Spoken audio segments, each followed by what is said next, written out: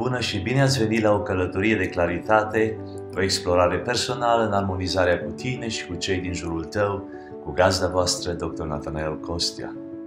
Aceasta este o călătorie de conștientizare emoțională și spirituală, de descoperire a ceea ce înseamnă viața cu adevărat și o trecere clară de la o lume condusă de ego la o lume condusă de însemnătate. Consider că putem să devenim mai conectați la gândurile noastre, la emoțiile noastre și la spiritualitate. Și pe măsură ce vom face asta, vom lua decizii mai bune, vom avea conexiuni mai profunde și chiar mai multă bucurie. Acesta este un strop de claritate. Salut și bună dimineața sau bună după masa, bună seara, bună ziua, depinde pe ce fus orar sunteți sau la ce oră ascultați sau vizionați acest conținut. Sunt Nathanael Costea și azi dimineață m-am trezit înaintea ceasului, înainte să sune alarma. Nu mi se întâmplă des, dar mi se întâmplă și mie lucrul acesta. Te-ai trezit vreodată înaintea alarmei, înainte să sune ceasul dimineața? Știți ce ne spune chestia asta? Ne spune că avem voci în mintea noastră, în mințile noastre, sunt voci care ne trezesc, care ne spune, care încep să lucreze. Tu ai voci în mintea ta, în capul tău, să știi lucrul acesta, și eu am voci, fiecare din noi avem voci acolo. Care este cea mai puternică voce pe care noi o ascultăm? Cea mai puternică voce pe care noi o ascultăm este vocea noastră. Noi vorbim cu noi înșine cel mai mult. Tu vorbești cu tine cel mai mult. Nimeni nu vorbește cu tine așa de mult cât vorbești tu cu tine. Probabil că știi lucrul acesta, probabil că ai o conștientizare în momentul acesta, dar tu vorbești cu tine cel mai mult. Ce îți spui? De cele mai multe ori, minciuni, neadevăruri. Vorbim cu noi și ne spunem lucruri care nu sunt reale. Sau ne imaginăm, sau creăm povești, narrative care nu sunt reale, sau de cele mai multe ori ne ducem înapoi în istorie și ne gândim la lucruri din trecut. Din nou, acestea, majoritatea nu sunt reale. Este perspectiva noastră sau povestea noastră în istoria respectivă, dar nu e neapărat o realitate care este cu acuratețe a ceea ce s-a întâmplat. Suntem disponibili să facem chestia aceasta foarte des. Așa că astăzi vorbim de gândirea noastră, de ceea ce se petrece la nivelul minții noastre, dar mai mult decât atât, la ceea ce ne spunem noi înșine. Este vorba de monologul constantiv, așa se numește monologul constantiv sau autovorbirea. Vorbirea cu sinele, vorbirea cu noi înșine. Ce facem, ce ne spunem, ce vorbim cu noi înșine. Este episodul 24. Mulțumim partenerilor noștri de la Masato, care cu mare drag ne ajută să vă aducem acest conținut dumneavoastră, celor care ne ascultați. Ei pun la dispoziție fotolii de masaj pentru reducerea stresului în casele dumneavoastră, în mod natural, în mod confortabil și cu un grad înalt de lux, ca să vă puteți relaxa în casele dumneavoastră. Vă mulțumesc de asemenea celor care distribuiți acest material și celor care ne dați 5 steluțe pe Apple Podcast. Lucrurile acestea sunt importante pentru noi, pentru că primim un rating mai înalt și mai mulți oameni pot să ajungă să descopere acest conținut și să le fie benefic lor. Apreciem tot ceea ce faceți pentru distribuire, pentru feedback-ul care ne-l dați. Vă mulțumim și vă suntem recunoscători. Episodul 24, monologul constantiv, adică vorbim despre modul în care noi gestionăm autovorbirea sau cum vorbim cu noi înșine. Spuneam, nimeni nu vorbește cu tine mai mult decât vorbești tu. E important să gestionezi ceea ce îți spui. Și pentru mine și pentru tine, să știm adică să putem gestiona ceea ce se petrece la nivelul gândirii noastre, la nivelul minții noastre. Dezvoltarea înțelegerii monologului constantiv. Monologul constantiv sau autovorbirea este, în general, considerat a fi un amestec de credințe și prejudecăți, fie conștiente sau inconștiente, pe care le deținem despre noi înșine și despre lume în general. Notițele acestea le găsiți pe eq.org.au sau le găsiți în comments, în secțiunea de comments la materialul care îl vizionați sau îl ascultați. Deci, când vorbim despre monologul constantiv, este un amestec de credințe și prejudecăți, fie conștiente, fie inconștiente. Deci avem aceste prejudecăți și inconștiente. Unele gânduri pe care le avem sau unele lucruri care ni le spunem noi înșine, suntem alerți, știm ce facem, deci suntem conștienți că ni le spunem, dar unele, pur și simplu, nu avem această conștientizare, încă suntem inconștienți și totodată sunt lucruri care ne influențează modul în care gândim, modul în care vedem lumea din jurul nostru, modul în care facem față la situațiile vieții în general. Spuneam adineauri că atunci când trec prin aeropoarte, mai puțin acum cu COVID-ul, dar mai de mult călătoream foarte mult și când eram prin Europa, cunoșteam românii mai ușor decât celelalte națiuni, adică puteam să identific în saloanele de așteptare, pentru că românii nu se uitau la oameni, ci se uitau pe oameni, mai ales româncele. Deci te măsurau din cap până în picioare și se uitau pe tine, nu la tine. Îți dădeai seama că-s români. Deci și preconcepția asta sau prejudecata aceasta o avem noi românii, dar și eu o aveam față de românii mei care se uitau pe alți oameni. Înțelegeți? Și când vorbeam cu mine însumi, îmi spuneam, uite cum se uită asta pe asta. Înțelegi? Persoana asta pe persoana aia care trece. Asta e româncă și aia la alte poate e nemțoaică sau altceva. Înțelegeți? Deci unele sunt conștient, aceste biases sau prejudecăți, și altele nu sunt. Autovorbirea poate fi negativă sau pozitivă. Și acordând o atenție la tendința voastră, vă poate ajuta să începeți să faceți schimbări proactive cu privire la modul în care vă confruntați cu provocările vieții. Deci când vorbim cu noi înșine, în gândirea noastră, în mintea noastră, putem vorbi pozitiv sau negativ. În ce direcție mergi de obicei? Când vorbești cu tine, vorbești mai mult negativ sau vorbești mai mult pozitiv? Întreabă-te întrebarea aceasta chiar acum. Când îți vorbești tu ție, îți vorbești mai mult în termeni plini de încurajare, plini de speranță, pozitiv, sau îți spui, n-ai făcut bine, uite, iar ai eșuat, ar trebui să te gândești de 2 ori înainte să vorbești, ești un falimentar. Ce îți spui ție? Foarte important. Autovorbirea negativă se referă la idei preconcepute prin care ne spunem că nu suntem destul de buni sau întotdeauna eșuăm sau nu putem face nimic să ne iasă. Creierul nostru este harnic, îmi place cum am scris aici, în notițele acestea, creierul nostru este harnic să-și amintească experiențele negative asupra celor pozitive, așa că ne amintim cu o mai mare ușurință eșecurile noastre decât succesele noastre. Deci, defaultul, dacă vreți, defaultul, pentru gândirea noastră este negativ. Deci, natural gândim negativ, natural vorbim cu noi înșine negativ. Nu trebuie să depunem efort ca să ne vorbim nouă înșine în termeni negativ. Dar e un efort conștient și intenționat să vorbim pozitiv cu noi înșine. Așa că creierul nostru își amintește mult mai ușor experiențele negative, pentru că menirea lui este să ne protejeze și să ne protejeze de experiențe negative. Și ca să ne protejeze de experiențe negative, scoate din baza de date experiențe negative din trecut ca să ne protejeze de experiențe negative din viitor. Și atunci noi vorbim cu perspectiva trecutului și cu noi înșine, adică ne vorbim nouă înșine. Așa că în loc să ne spunem pot să fac lucrul acesta, creierul îmi spune sau mintea mea îmi spune Nathanael, nu poți să faci asta, ai eșuat înainte, nu mai încerca. Nu mai trage la poartă că dai pe lângă sau dai peste. Sau nu trage de la distanța asta că data trecută ai văzut ce s-a întâmplat. Nu? Abia ai tras-o până la poartă. Deci lucrurile astea care tot timpul ne vorbesc negativ și noi ne-am obișnuit cu ele. Ele sunt la ele acasă. Deci vorbirea asta a devenit parte din subconștientul nostru.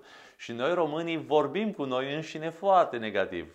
Și nu este un lucru sănătos și de aceea aduc valoare acum prin înțelegerea monologului constantiv dar totodată și gestionarea acestuia, că e un lucru să-l conștientizezi că e o problemă și un alt lucru să-l gestionezi, adică să faci ceva în sensul îmbunătățirii acestuia. Deci autovorbirea negativă este atunci când ne spunem: Nathanael, nu ești destul de bun, Nathanael, ai falimentat, aici ai căzut, aici nu poți să faci nimic să-ți iasă, nu mai încerca. Deci când îmi spun eu mie lucruri care sunt negative și tu faci lucrul acesta, sunt sigur. Autovorbirea pozitivă sau monologul constantiv pozitiv este procesul de ne arăta o oarecare compasiune de sine și înțelegerea a cine suntem și prin ceea ce am trecut în viață.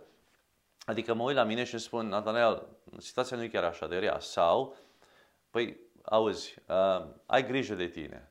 Sau și alții falimentează. Sau nu fi așa dur cu tine însuți. Da? Deci când vorbim, când ne arătăm autocompasiune, de asemenea, când ne dăm seama cine suntem. Păi sunt un om la 40 ceva de ani. Nu pot să fug ca un băiat la 20 ceva de ani. Nu mai am abilitatea respectivă. Deci nu pot să am așteptările acestea, dar pentru un om la 40 de ani, 40 ceva de ani, mă descurc.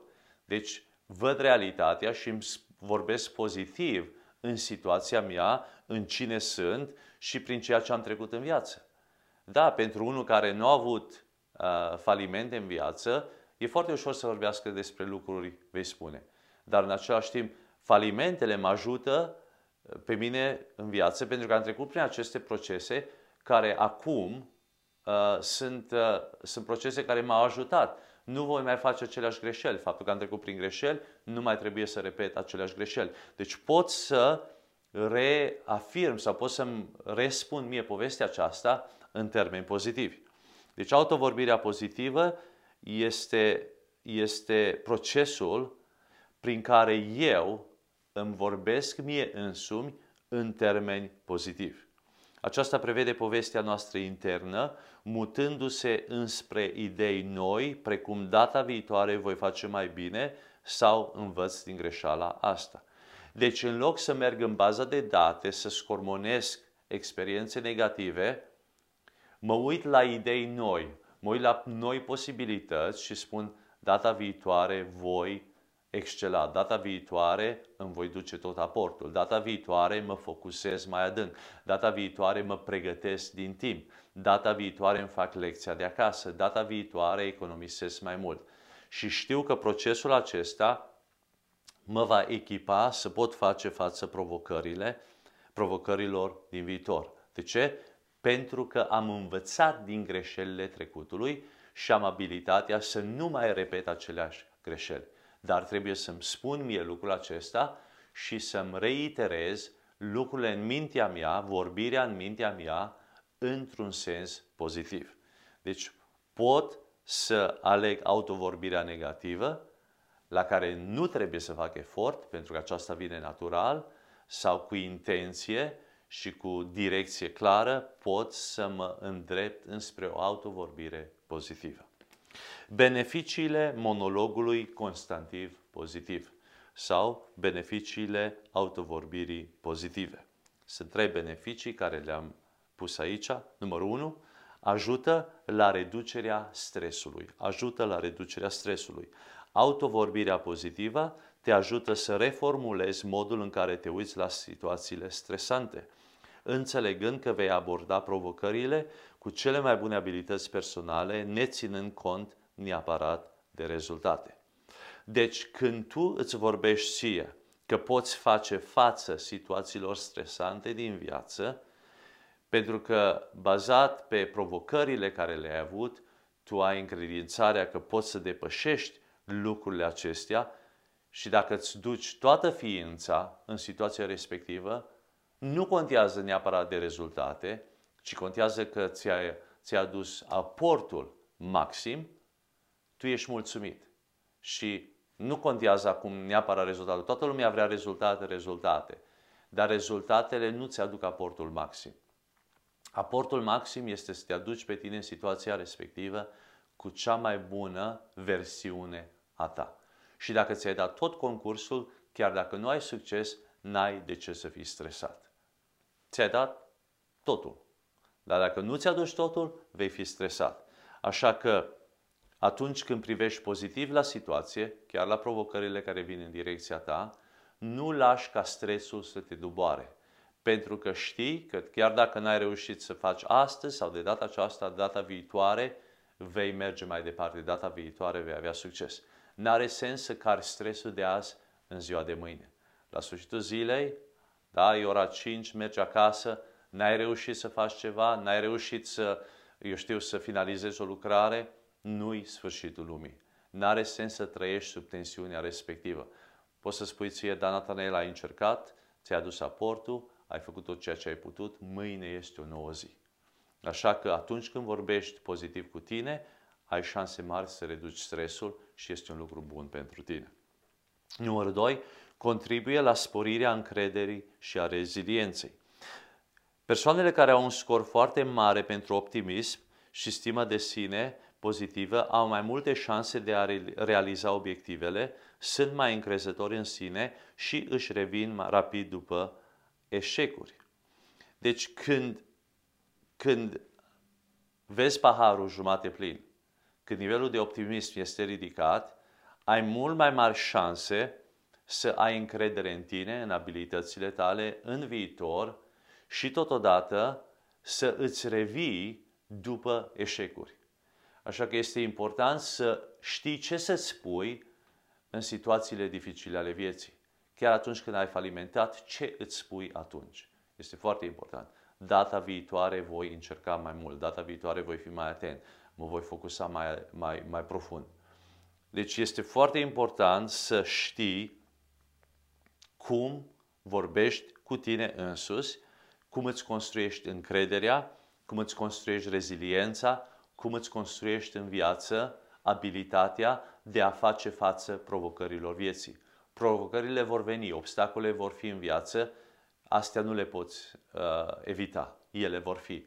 Dar modul în care te raportezi la acestea, modul în care faci față, modul în care îți revii, are foarte mult de a face cu modul în care tu vorbești cu tine însuți. Ce îți spui în situațiile respective. Așa că vorbește cu tine, fii cel mai bun prieten al tău, că vei trăi cu tine restul vieții tale. Așa că nu-ți fii dușmanul propriu, nu fii cel care este cea mai dură ființă cu tine, ci fii cel mai bun prieten cu tine însuți și vorbește-ți în termeni pozitiv. Numărul 3. Ajută la construirea unor relații mai bune. Toți vrem relații mai bune, așa că atunci când monologul constativ este pozitiv la nivelul minții tale, atunci când vorbești cu tine în mod pozitiv și relațiile tale beneficiază. Probabil că ești deja conștient de ceea ce înseamnă să fii în jurul cuiva care este pozitiv, cu o stimă de sine ridicată și o persoană mulțumită. Ne place să fim în jurul oamenilor care au gratitudine, care au mulțumire, care au o stimă de sine ridicată și nu ne place să fim în jurul oamenilor negativiști. Așa că înconjoară-te cu oameni care sunt plini de optimism, de energie pozitivă și la rândul tău fii o persoană ca aceasta pentru că tu în relațiile tale, fie cu soția ta, fie cu prietenii tăi, cu colegii tăi, vei aduce această energie pozitivă în fiecare relație, în fiecare situație. Așa că dacă tu vorbești cu tine însuți pozitiv, vei avea relații mult mai bune cu cei din jurul tău.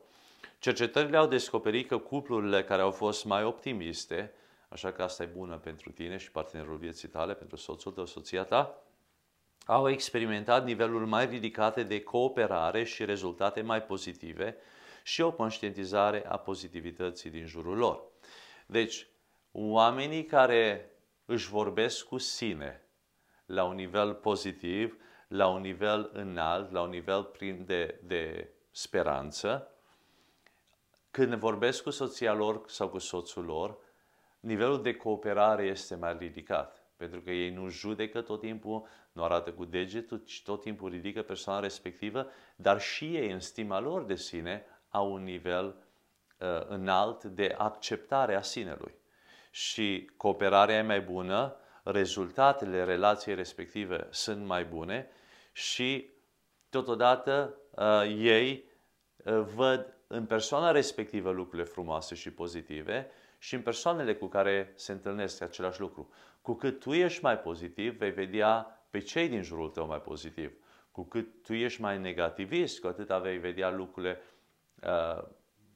tot mai negative și toate minusurile oamenilor din jurul tău. Așa că tu cari ceea ce ești în fiecare situație a vieții tale. Așa că dacă tu ești mulțumit cu tine însuți, dacă tu vorbești într-un mod sănătos cu tine, în orice cerc, în orice domeniu, în orice zonă în care intri, tu vei purta, vei căra, vei transporta o energie sănătoasă, o energie pozitivă, o aromă sănătoasă, pentru că tu ești o persoană care aduci prospețime, care aduci speranță, care aduci dragoste, care aduci bunăstare. Și vrei să fii o persoană ca aceasta. Așa că cele 3 beneficii ale monologului constativ pozitiv: numărul 1, ajută la reducerea stresului; numărul 2, contribuie la sporirea încrederii și a rezilienței; și numărul 3, ajută la construirea unor relații mai bune. Gestionarea monologului constativ pozitiv. Vorbim de autogestionare. Cum poți să gestionezi această autovorbire pozitivă? Câteva puncte importante, 4 puncte importante. Numărul 1. Identifică declanșatoarele și capcanele negativității. Deci sunt 2 lucruri aici. Unul, ce declanșează negativitatea în viața ta, și în al doilea rând, care e capcana care te ține. Declanșatorul te începe să fie negativ și capcana te ține să rămâi într-o spirală negativă. În ce situații îți îngădui negativitatea? În ce situații te răsfăți în negativitate? Ai indulgență față de negativitate? Ce te irită? Ce stârnește negativitatea în tine? Care este emoția? Care este ființa? Care este persoana? Care este situația care declanșează în tine negativitate? Și apoi, care este situația care te ține negativ? Păi de când mi-a spus chestia asta, eu pentru 3 zile n-am mai fost bun de nimic. Păi de ce se întâmplă lucrul ăsta? Ce ți-ai spus timp de 3 zile? De ce ți-ai spus lucrul ăla timp de 3 zile? Ce n-ai putut să ierți? Ce n-ai putut să ierți la persoana respectivă? Ce n-ai putut să-ți ierți ție? Unde n-ai putut să depășești? Ce te-a blocat? Învață-te să-ți cunoști lucrurile acestea declanșatoare, dar și capcanele. Deci și ce te stârnește, ce te provoacă, dar și ce te ține provocat. Lucruri foarte importante, da? Numărul 2. Folosește afirmații pozitive. Vorbește-ți în termeni pozitivi ție însuți. Recită proverbe, versete, cântece, declarații care îți stimulează pozitivitatea. Eu sunt creștin, de exemplu, și pentru mine știu multe versete și biblice, cântece, alte, să zic, proverbe, alte zicale care mă ajută, și zicale, să zic, din cultura noastră românească, din cultura australiană, care mă ajută în situații dificile să îmi vorbesc cu mine însumi, dar și așa, să meditez la lucrurile acestea. Internetul este plin de ele, de zicale bune, de quotes, cum zicem noi, de al lui Lincoln, Nelson, mulți oameni care ne-au lăsat perle, dacă doriți. Învață câteva din acestea și înconjoară-te sau depozitează în memoria bazei tale de date lucruri pozitive, lucruri care te ridică, lucruri care te încurajează. De exemplu, ce îmi spun eu mie? Dacă sunt într-o situație care, să zic, cineva mă ofensează, da? Vorbește urât sau mă ofensează. Eu am, să zic, o frază cu care mă mângâi și care mă ajută să-mi gestionez autovorbirea aceasta cu sinele, pozitivă. Îmi spun: Nathanael, tu ai o chemare mai înaltă. Deci îmi spun lucrul acesta: tu ai o chemare mai înaltă. Tu nu te lași ofensat de situația aceasta. Tu nu iei amărăciunea lor. Tu nu ești în bucla lor, în bulina lor. Nu coborî ștafeta, nu te lăsa dus în lumea lor. Tu rămâi la cele chemate, rămâi la un nivel mai ridicat și nu vorbesc lucrul ăsta că ei sunt într-un nivel mai jos sau... Nu, vorbesc despre perspectiva. Tu păstrează perspectiva sănătoasă, Nathanael. Tu ai o chemare mai înaltă, tu ai o chemare să vezi lumina, tu ai o chemare să vezi binele, tu ai o chemare să vezi dragostea, tu ai o chemare să vezi iertarea, tu ai o chemare să vezi bunăstarea, nu te lăsa dus în lumea lor. Și îmi spun lucrul acesta, Natanel, tu ai o chemare mai înaltă. Tu ai o chemare mai înaltă în dragoste, tu ai o chemare mai înaltă în purtare de grijă, tu ai o chemare mai înaltă în sănătate, tu ai o chemare mai înaltă în familie, tu ai o chemare mai înaltă și nu lăsa standardul mai jos decât chemarea vieții tale. Și îmi spun lucrul acesta. De asemenea, când lucrurile sunt dificile în viață și provocările sunt mari și de cele mai multe ori în natura mea umană mi-aș spune, Natanel, ăsta e prea greu, e greu. Acum am învățat să restructurez, să reverbalizez lucrul acesta și nu mai folosesc cuvântul ăsta că e prea greu sau că e greu, ci spun lucrul acesta este nefamiliar. Când un lucru este nefamiliar, lucrul respectiv poate să devină familiar. Dacă depun efort sau dacă învăț sau mă autoeduc sau practic sau, eu știu, repet sau mă antrenez, un lucru nefamiliar poate să-mi devină familiar. Dar un lucru greu nu poate să devină ușor, așa de ușor. Un lucru greu nu vreau să-l fac pentru că e greu. Și dacă eu tot timpul mă gândesc că e greu, greu e negativ. Nefamiliar e semi-pozitiv. Pentru că din nefamiliar pot foarte ușor să ajung la un lucru familiar. Parcă atunci când îmi spun lucrul acesta este nefamiliar, mă invită ca acel lucru să-mi devină familiar. Este o invitație la un proces prin care lucrul nefamiliar îmi devine familiar. Pot să am abilitatea aceea, pot să o dezvolt dacă depun efortul și timpul necesar. Mă înțelegeți? Așa că e foarte important modul în care noi vorbim cu noi înșine. Ți-am dat 2 exemple din viața mea personală, cum îmi gestionez eu chestia aceasta. Și vreau să spun că natural, de multe ori eșuez, adică de multe ori și eu cad în negativitate. Să nu crezi că am devenit expert la optimism. Nu, dar mă lupt și îmi dau seama din ce în ce mai mult, mai conștient, că pot să gestionez modul în care vorbesc cu mine însumi și modul în care mă raportez la provocările vieții. Dacă depun efort și dacă sunt treaz și vigilent în lucrul acesta. Deci numărul 2 folosește afirmații pozitive, numărul 1 identifică declanșatoarele și capcanele negativității. Numărul 3, verifică-ți emoțiile în mod regulat. Verifică-ți emoțiile în mod regulat. Gestionează-ți monologul constantiv pozitiv, gestionând emoțiile. Fii în control. Am vorbit de emoții în capitolele precedente, în episoadele precedente și este important cât de bine îți cunoști emoțiile și cum le gestionezi. Pentru că gândirea ta și emoțiile sunt legate una de alta. Așa că în mod regulat verifică-ți emoțiile și gândește de ce gândesc așa. Ce emoție a declanșat gândirea aceasta în mintea mea? De ce nu iert? De ce trebuie să stau 3 zile cu resentimente în gândirea mea? Și atunci, în momentul acela, aleg iertare, aleg depășirea impasului respectiv. Aleg să-mi spun povestea altfel în mintea mea. Că poveștile acestea, de multe ori care ni le amplificăm în mintea noastră, le polarizăm la un nivel așa de înalt, nu sunt reale. Le facem ca o avalanșă care după aceea ne trântesc la pământ. Dar ele nu sunt reale. Sunt reale doar în mintea noastră, în modul în care noi le-am creat și dintr-o dată, dintr-un țânțar, am făcut un armăsar. Adică am creat o poveste atât de ireală, dar mare în mintea noastră, pentru că gândirea noastră negativă i-am dat să moară, i-am dat lucru ca la moară, știi, să muncească. Deci e foarte important să gestionăm și emoțiile noastre, și gândirea noastră, și modul în care noi vorbim cu noi înșine.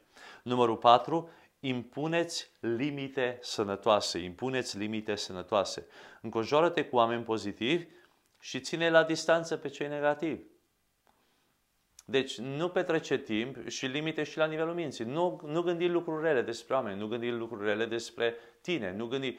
Deci fă echilibru, fă balanță, dar în același timp nu te lăsa dus în lumea aceasta negativă. Dacă ai mulți prieteni care sunt negativiști, nu mai petrece timp cu ei. Dacă te trag în jos, dacă îți bagă prostii în cap, nu mai petrece timp cu ei.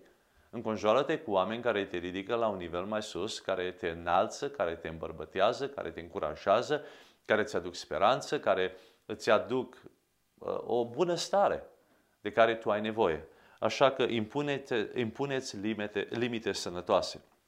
Deci, cele 4 etape sau cele 4 puncte ale gestionării monologului constantiv pozitiv. Numărul 1. Identifică declanșatoarele și capcanele negativității. Numărul 2. Folosește afirmații pozitive. Numărul 3. Verifică-ți emoțiile în mod regulat. Și numărul 4. Impuneți limite sănătoase. Aplicație. Nu te lași fără să aplici chestia aceasta în viața ta.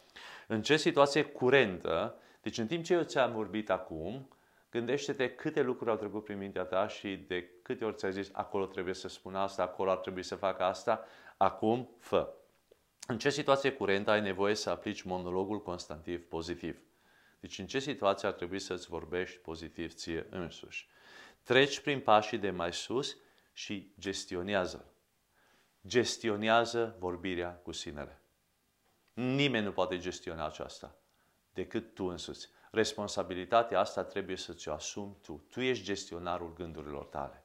Nimeni nu poate să facă lucrul acesta. Ți-am spus, tu petreci cu tine cel mai mult timp, tu vei trăi cu tine restul vieții tale, așa că gestionează-ți gândirea, gestionează-ți autovorbirea. Ce vorbești cu tine însuți? Gândește-te foarte mult la lucrul acesta și nu-ți mai băga prostii în cap, adică nu-ți mai vorbi în termeni negativi, nu te mai bate, nu mai fi dur cu tine, nu te mai înjura, nu te mai blestema, binecuvântează-te, vorbește lucruri frumoase, găsește-ți adevărata identitate, vorbește despre valorile tale, despre principiile vieții tale, despre prioritățile tale, vorbește cu tine în modul pozitiv. Ajută-te, încurajează-te, fii plin de speranță și monologul acesta constantiv nu-l lăsa să fie negativ în viața ta, ci dimpotrivă, aduci cea mai bună versiune a ta în fiecare situație și când ești singur în mașină și când ești singur pe drum și vorbești cu tine însuți. Tot timpul vorbești cu tine. Gestionează-ți vorbirea. Cum spuneam, nu trebuie să faci efort să vorbești negativ cu tine. Aia se întâmplă natural. Dar ia intenție clară și ia direcție clară să vorbești cu tine în termeni pozitiv. Așa că gestionează autovorbirea. Este responsabilitatea ta, așa că ocupă-te de lucrul acesta și vei vedea că atunci când tu devii mai bun, toți cei din jur devin mai buni. Când tu devii mai iubitor, toți cei din jur sunt mai iubitori. Când tu te conduci mai bine, toți cei din jurul tău sunt conduși mai bine. Când tu mergi mai departe, și alții merg mai departe. Când tu mergi mai rapid, și alții merg mai rapid. Când tu ești pozitiv, și alții sunt pozitivi. Îți mulțumesc mult că ai fost cu noi la episodul 24 și te aștept săptămâna viitoare. Fii binecuvântat!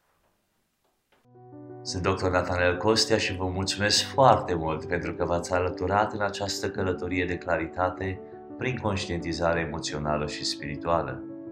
Dacă vă simțiți binecuvântați de această prezentare, vă rog să vă abonați, să evaluați, să comentați și să distribuiți oriunde considerați că vă face plăcere. Iar până data viitoare, acesta a fost un strop de claritate.